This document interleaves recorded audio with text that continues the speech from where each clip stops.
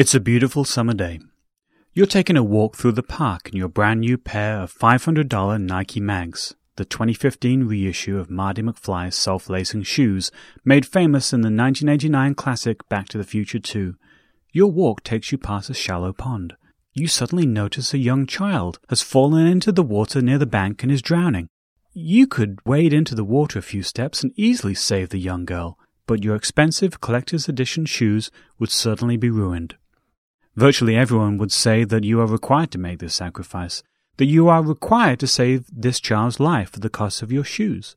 But why is it then that society doesn't make the same requirement of other good deeds, like donating to UNICEF? Why are you required to save one child's life for the expense of your shoes, but not required to save dozens of lives through charitable donation? What's the difference between these two actions? Stick with us, and maybe you'll find out.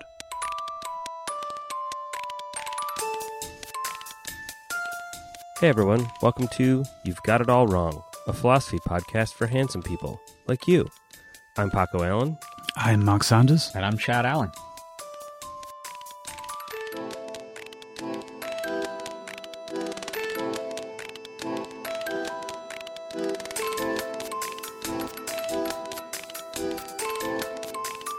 So on today's show, we're going to talk about supererogation, and that's the technical term for a class of actions that go beyond the call of duty. Just a brief note on the Latin etymology of that kind of weird word. In Latin, you would probably say something like supererogare, where super means beyond or extended, and erogare is duty or action.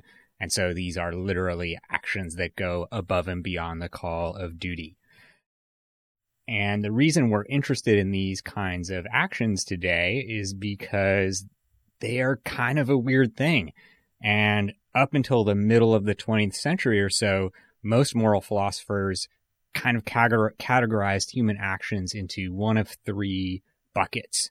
Things that you were morally obligated to do, things that you had to do. So good actions, but ones that you had to do. Morally prohibited actions, so like bad stuff that you're just not allowed to do. Murder. Like murder. And then permittable actions. Subprime mortgages. Yeah. Subprime mortgages, a moral duty? Oh, no, the opposite. No, yes. Right. The opposite. Sorry. Or I mean, in the case Depending of like on who modern you are. America, permitted. Not good, not bad, Right, but so that's permitted. that's the third category of actions, right? Subprime Permitted. mortgages. Yeah. Is the third category. What Good color things, is his bad collar? things, and subprime mortgages. Yeah. And so in 1958, an American philosopher named J.O. Urmson wrote an article called Saints and Heroes, in which he outlined this fourth category of actions, actions that are morally good but not required. And these are the supererogatory actions. And these are things like giving to charity or volunteering or throwing yourself on a hand grenade that's been tossed into a crowd of soldiers, writing that check to UNICEF that Mark talked about in the intro to the show. That's kind of like a classic supererogatory action. It's praiseworthy and it's morally good. But I don't think most people would say you're absolutely required to write a check to UNICEF, right? But I think the fundamental tension in Mark's story is what's the difference between sacrificing your $100 shoes to save this girl who's right in front of you and writing a check for $100 to save a girl or potentially dozens of girls from a terrible life in Africa. So I think, like, to put it another way, which is something that we talked about before the show, which is kind of like made a lot of sense to me, is that we all have a really strong intuition that there are good things, that there are good actions in life that we should do. But we also feel like everybody shouldn't be required to do every good act. You know, like it would be like really hard to live your life if you were required to do every single thing that was good. But when you try to break this thing down logically and figure out like what is a supererogatory act and what is just a good required act and what's the difference between those two things, it becomes a lot more complicated than just, like I just have this general intuition that here's this good thing to do that's a required good thing, like feed my child versus feed somebody else's child halfway across the world through some donation through UNICEF.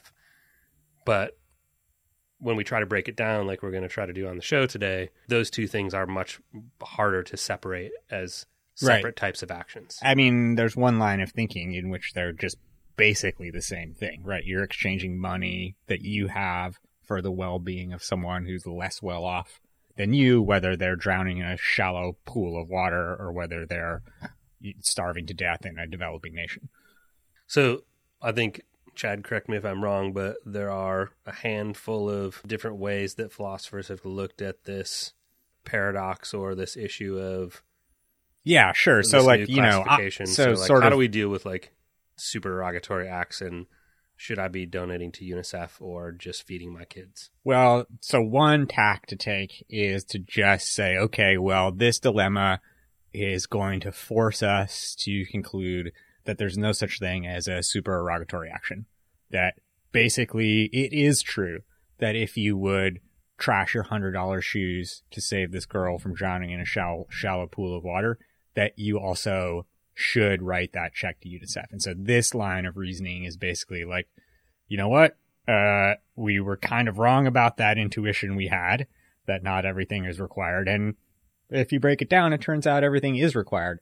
And so you should be leading a very austere life in which you donate most of your money to charity and or spend most of your time working on charitable projects. So when you say there's that one option of dealing with the conundrum of how to define supererogatory acts versus required good acts versus evil, not permitted acts, is to just say supererogatory acts don't exist. All good actions are required. Right. So there's no like optional good deeds. Yeah, that position just basically says like J.O. Urmson was wrong, and there like isn't a fourth category of stuff. There really are only three categories: stuff you should do, stuff you shouldn't do, and stuff that's like whatever, you can do it if you want, like subprime mortgages.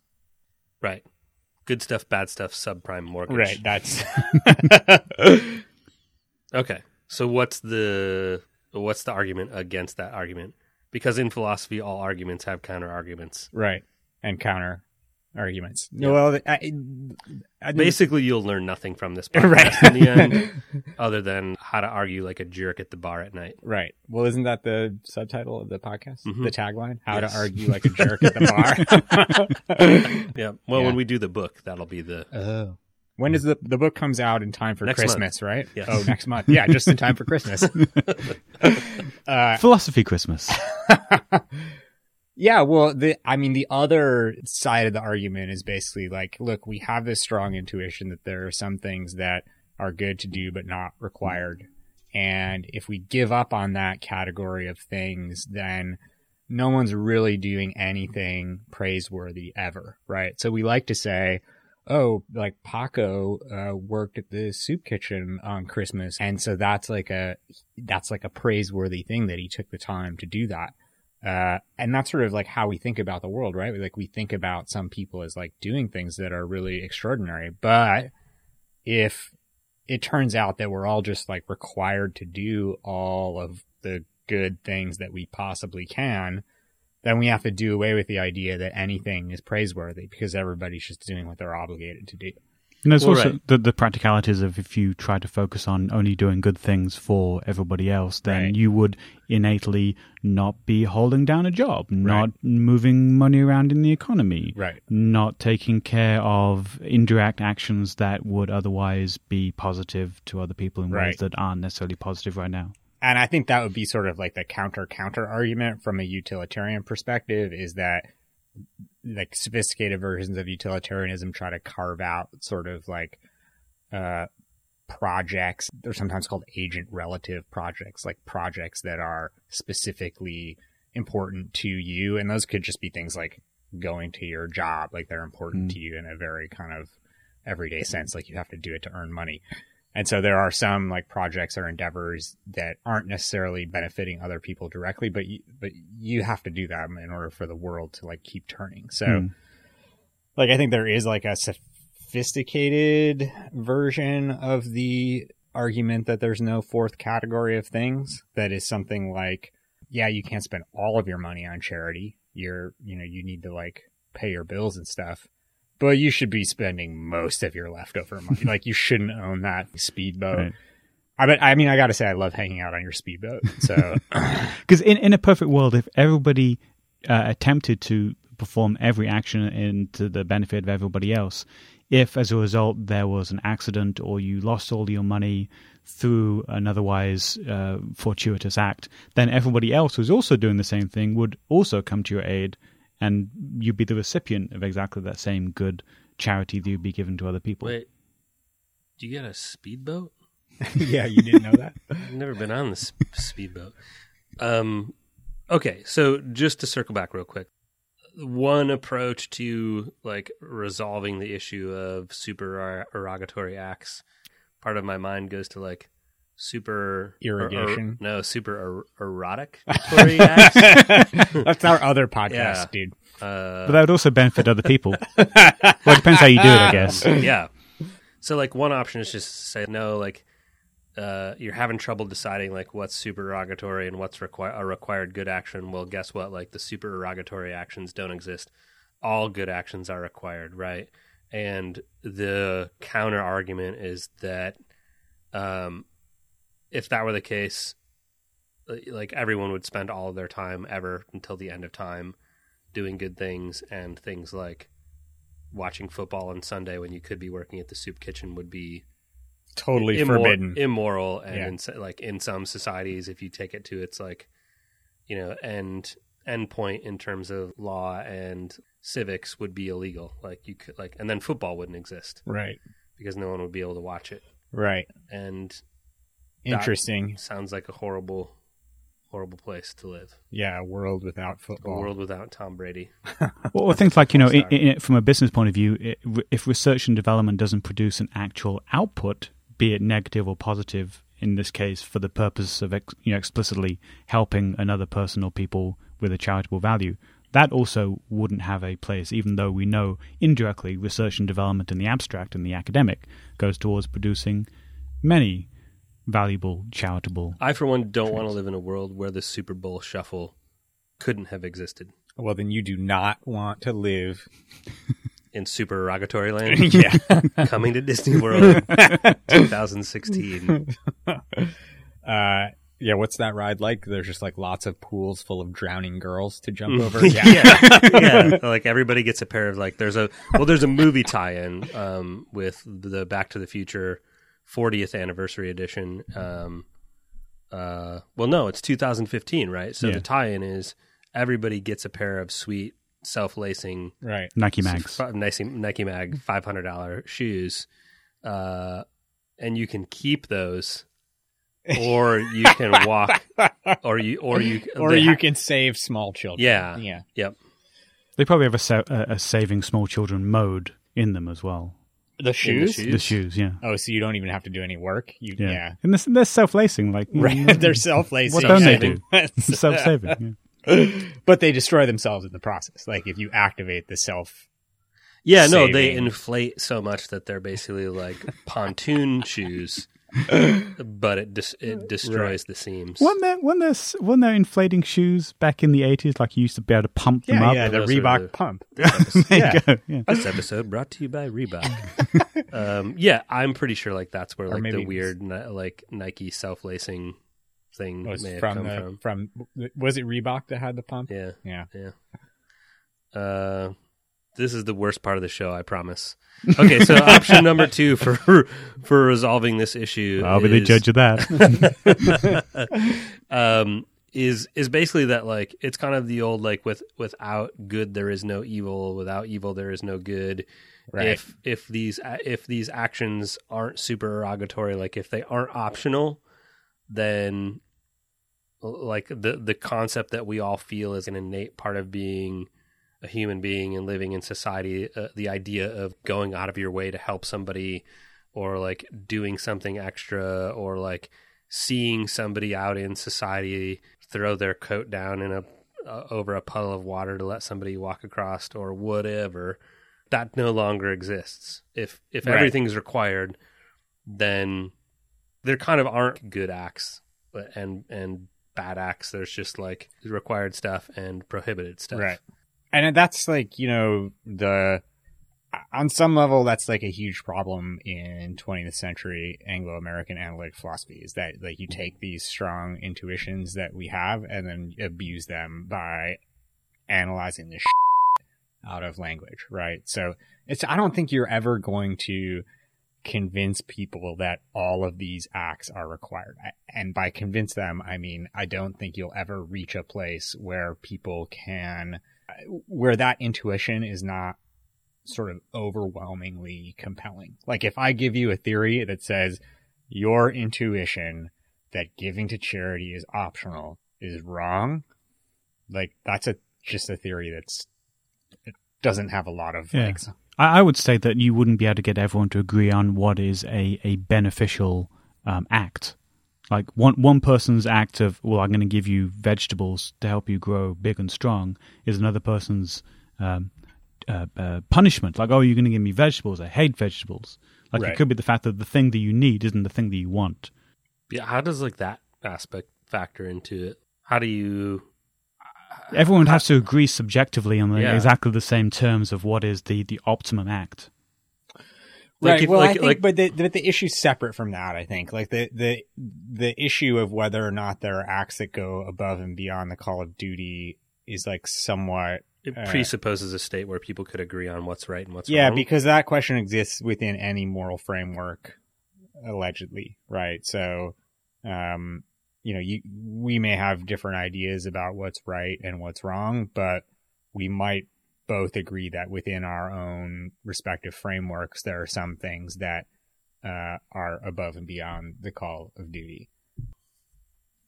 Now that you've heard all these perspectives on supererogation, if you believe that you should ruin your shoes to save this girl, designed by Tinker why Hatfield, aren't you going to iTunes right now to rate us and then directly to UNICEF to donate?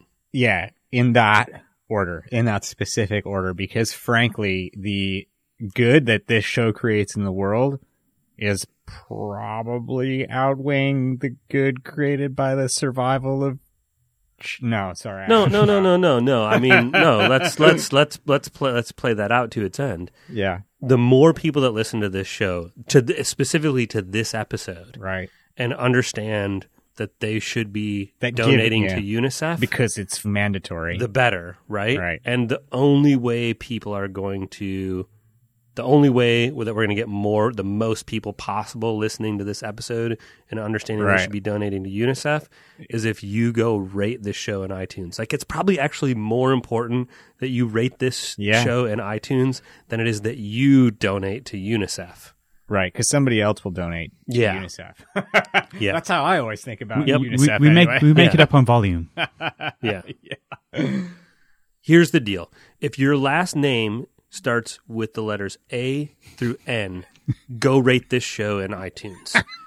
If your name first, and then go donate to UNICEF. If your name ends in M through Z, donate to UNICEF first, and then come back and rate us in iTunes. Yeah, I think that's right. Operator's standing by. No, what? The UNICEF operators are doing all the work, man. We don't have to do anything. They're pretty sure they have a website. Yeah, look, I'm going to go home and sleep well iTunes tonight. Operators? iTunes, which app would you like to rate? You don't call into to download your iTunes? Operator. This is Pennsylvania 365. All right, well, I think that's as good a place as any to stop and let that all sink in. Let's take a quick break, and we'll be right back.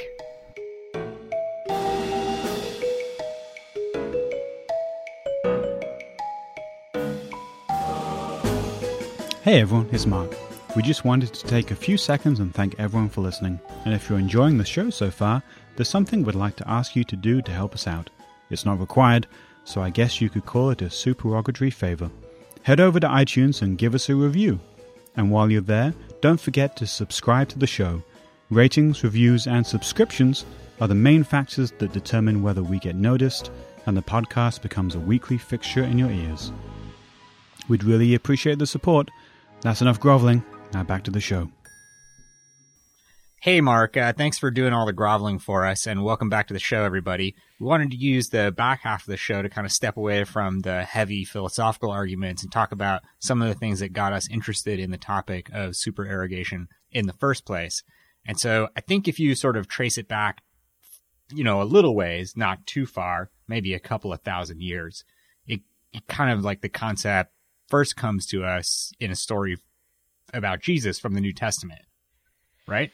Yeah, so I think another reason why this sticks out to us is because it involves a term that I think everybody's familiar with, and everybody has, again, kind of an intuitive understanding of what it means. But we certainly didn't know the origin of this until we started to kind of get into, researching some of the backstory of this topic, and that is the term Good Samaritan.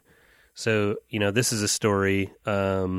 That, like Chad said, goes back to, some of the parables from the Bible, and is basically a story that Jesus told when he was asked what... Allegedly. Luke 10:25 to 37. Yeah, thanks. Allegedly.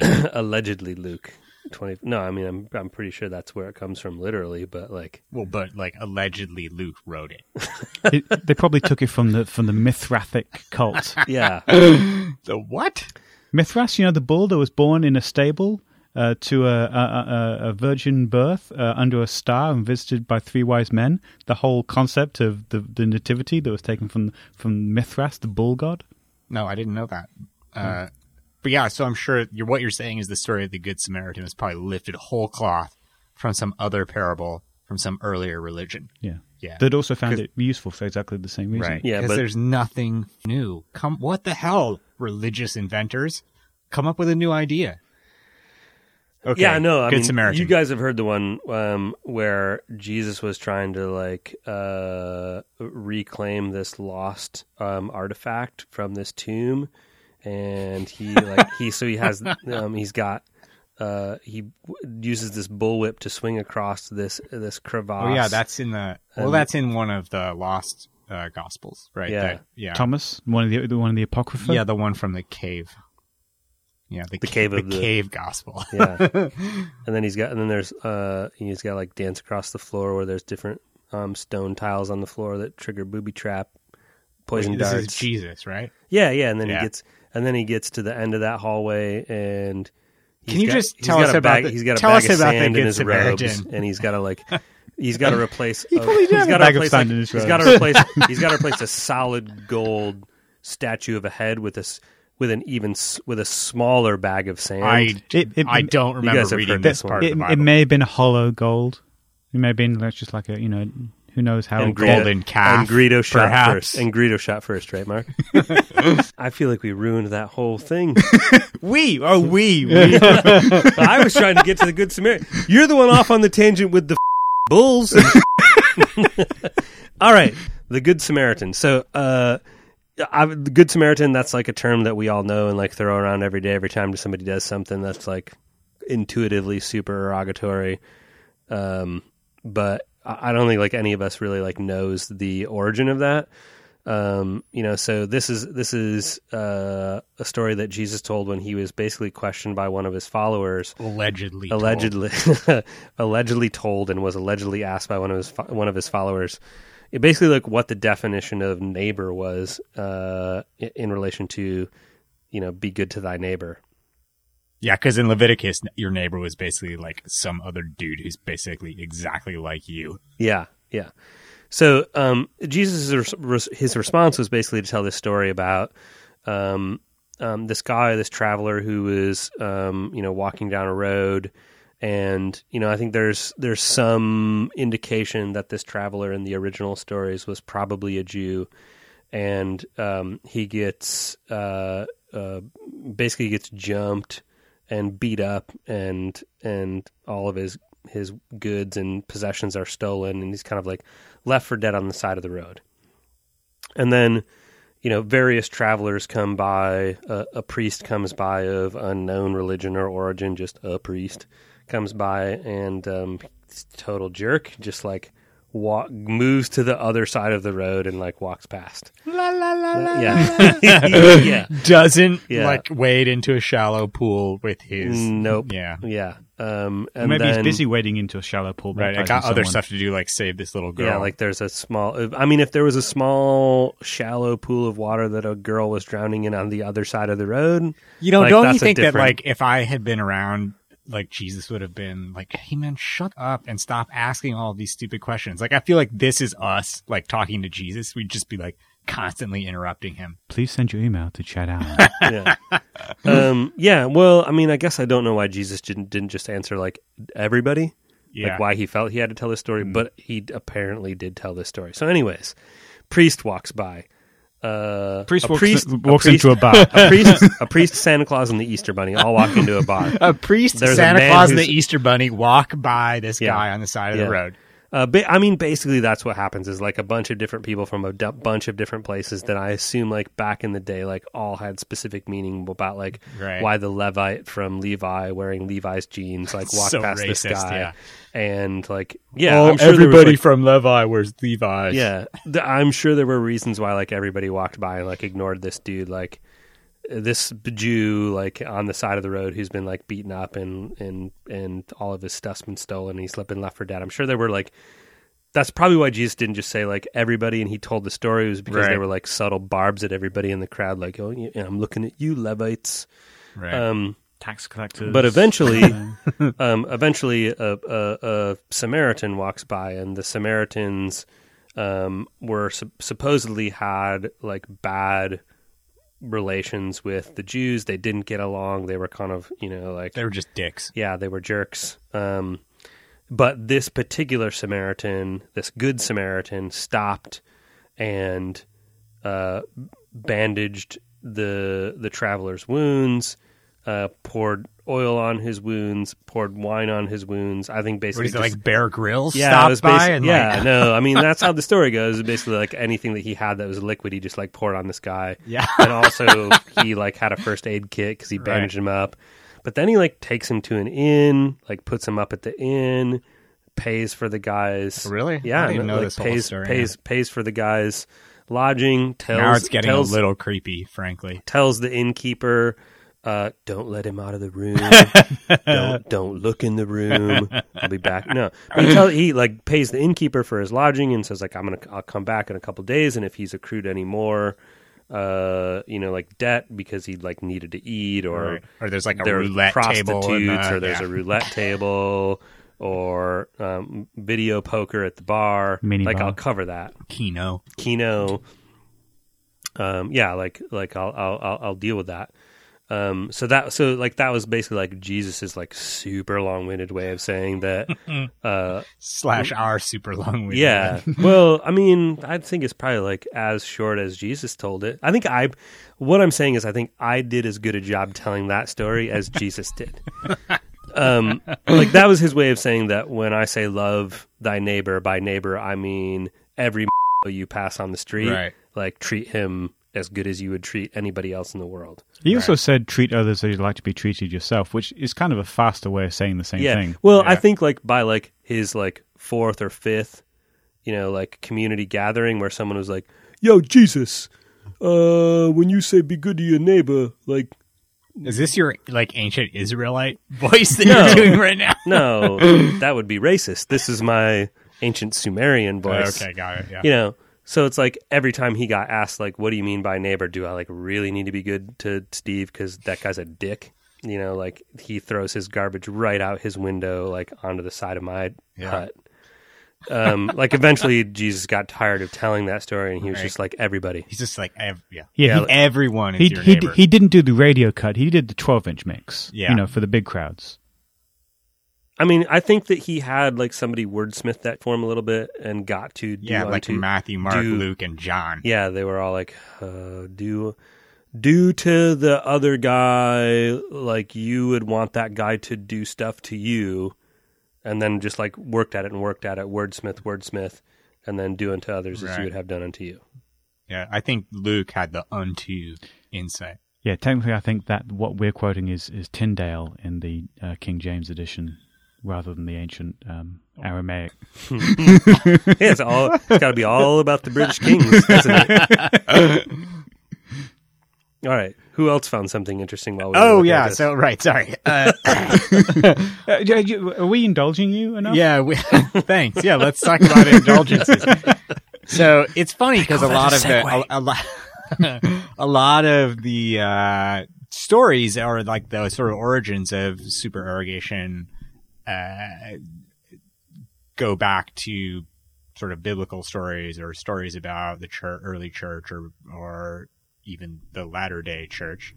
Well, I think this is probably because, like, obviously, I mean, I think for me, like, what it says is that this isn't a topic or an issue or like a thought conundrum that people have like just come up with in the 1950s.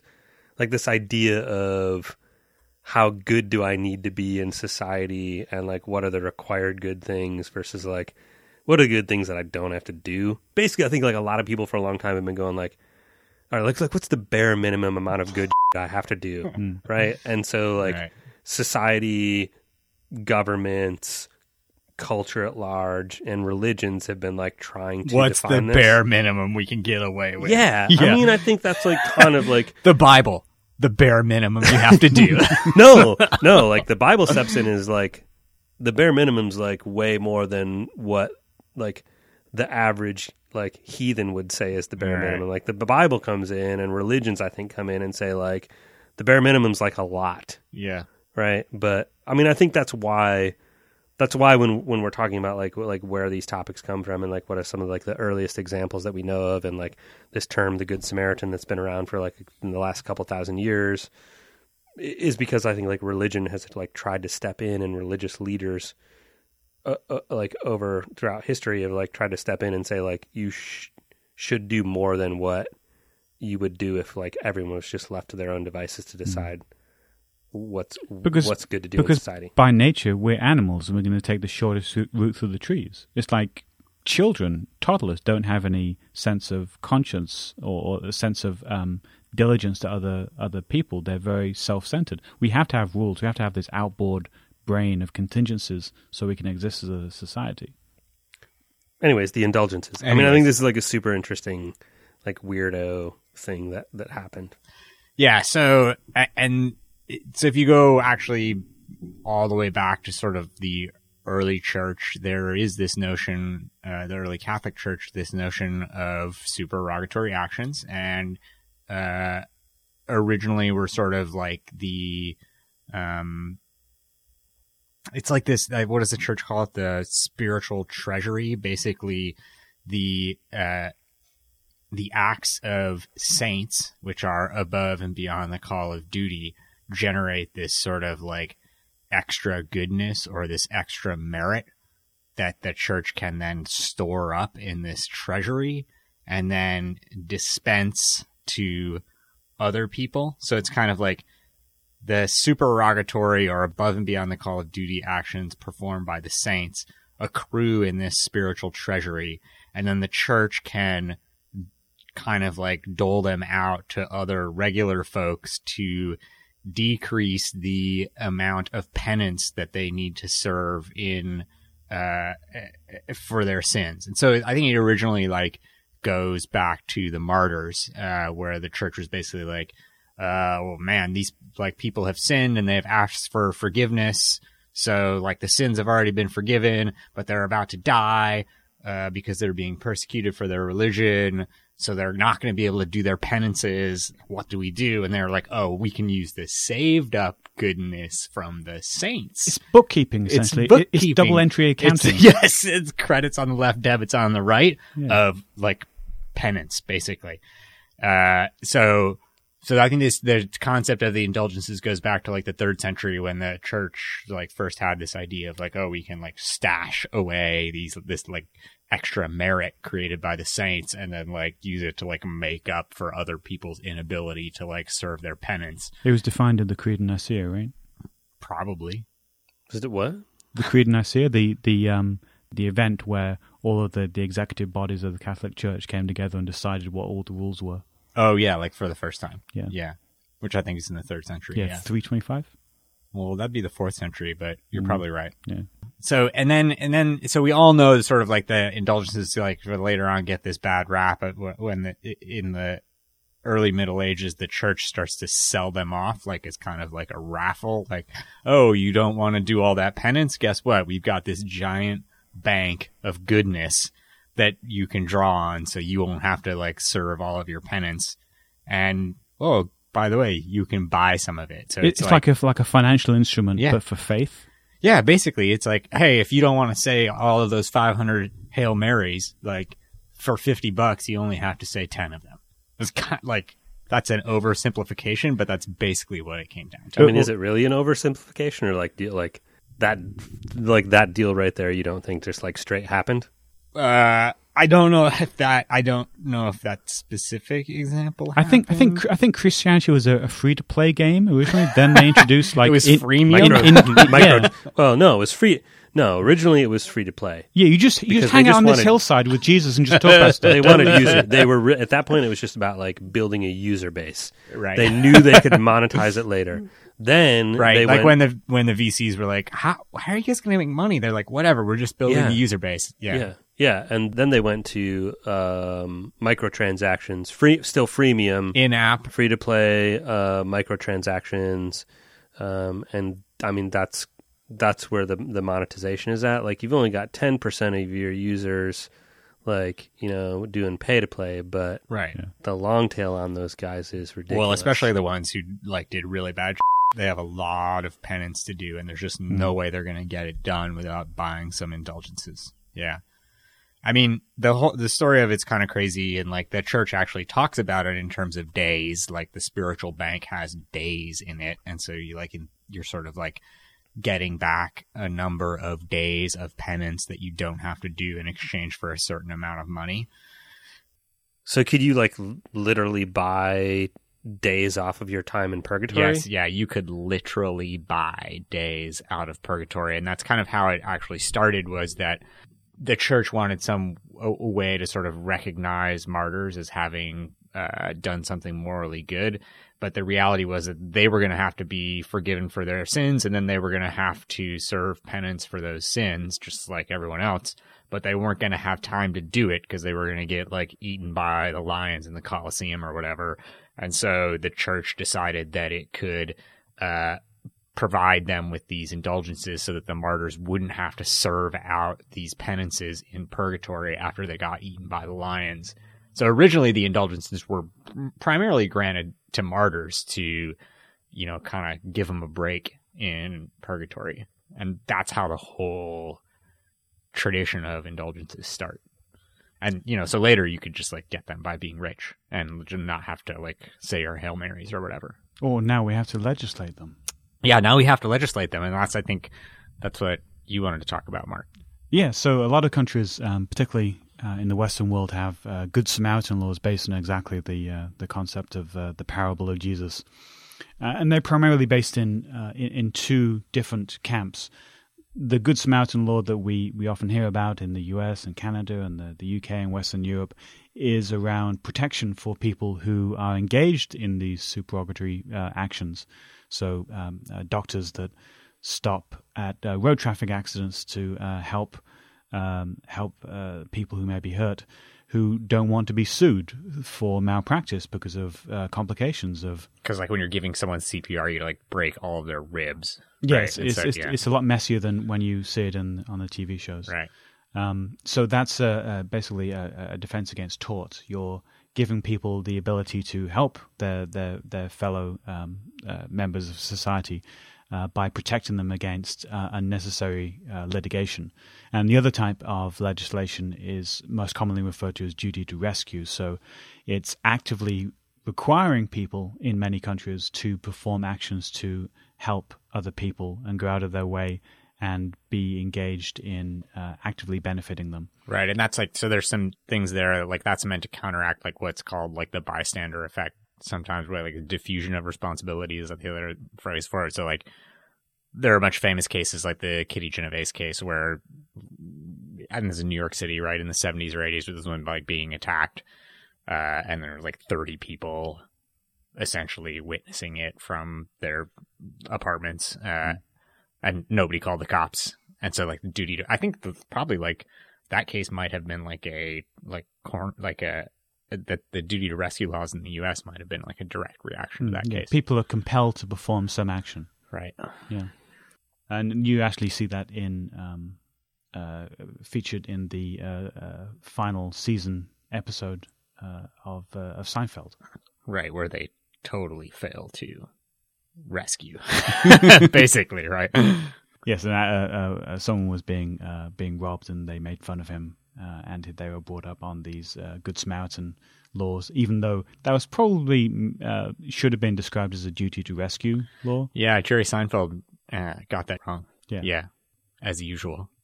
Because they call it Good Samaritan law? Like they call it that. Is that the title of the episode? Yeah, I think so. The one where Jerry wasn't a good Samaritan? Yeah. No, wait, that's Friends. The one where. Yeah. No, that's it.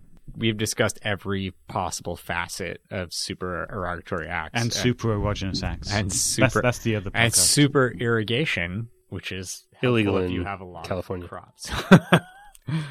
Well, I think that wraps it up for this episode. If you want to donate all your money to UNICEF, that's cool, but it won't help us. So if you'd like to hear more of You've Got It All Wrong, please subscribe to the show and give us a rating in iTunes. It's super, super helpful. And you can find us online at you'vegotitalwrong.net, where you can find show notes for today's episode. You can email us with questions, comments, or recommendations for show topics at feedback@you'vegotitalwrong.net. And you can also follow us on Twitter.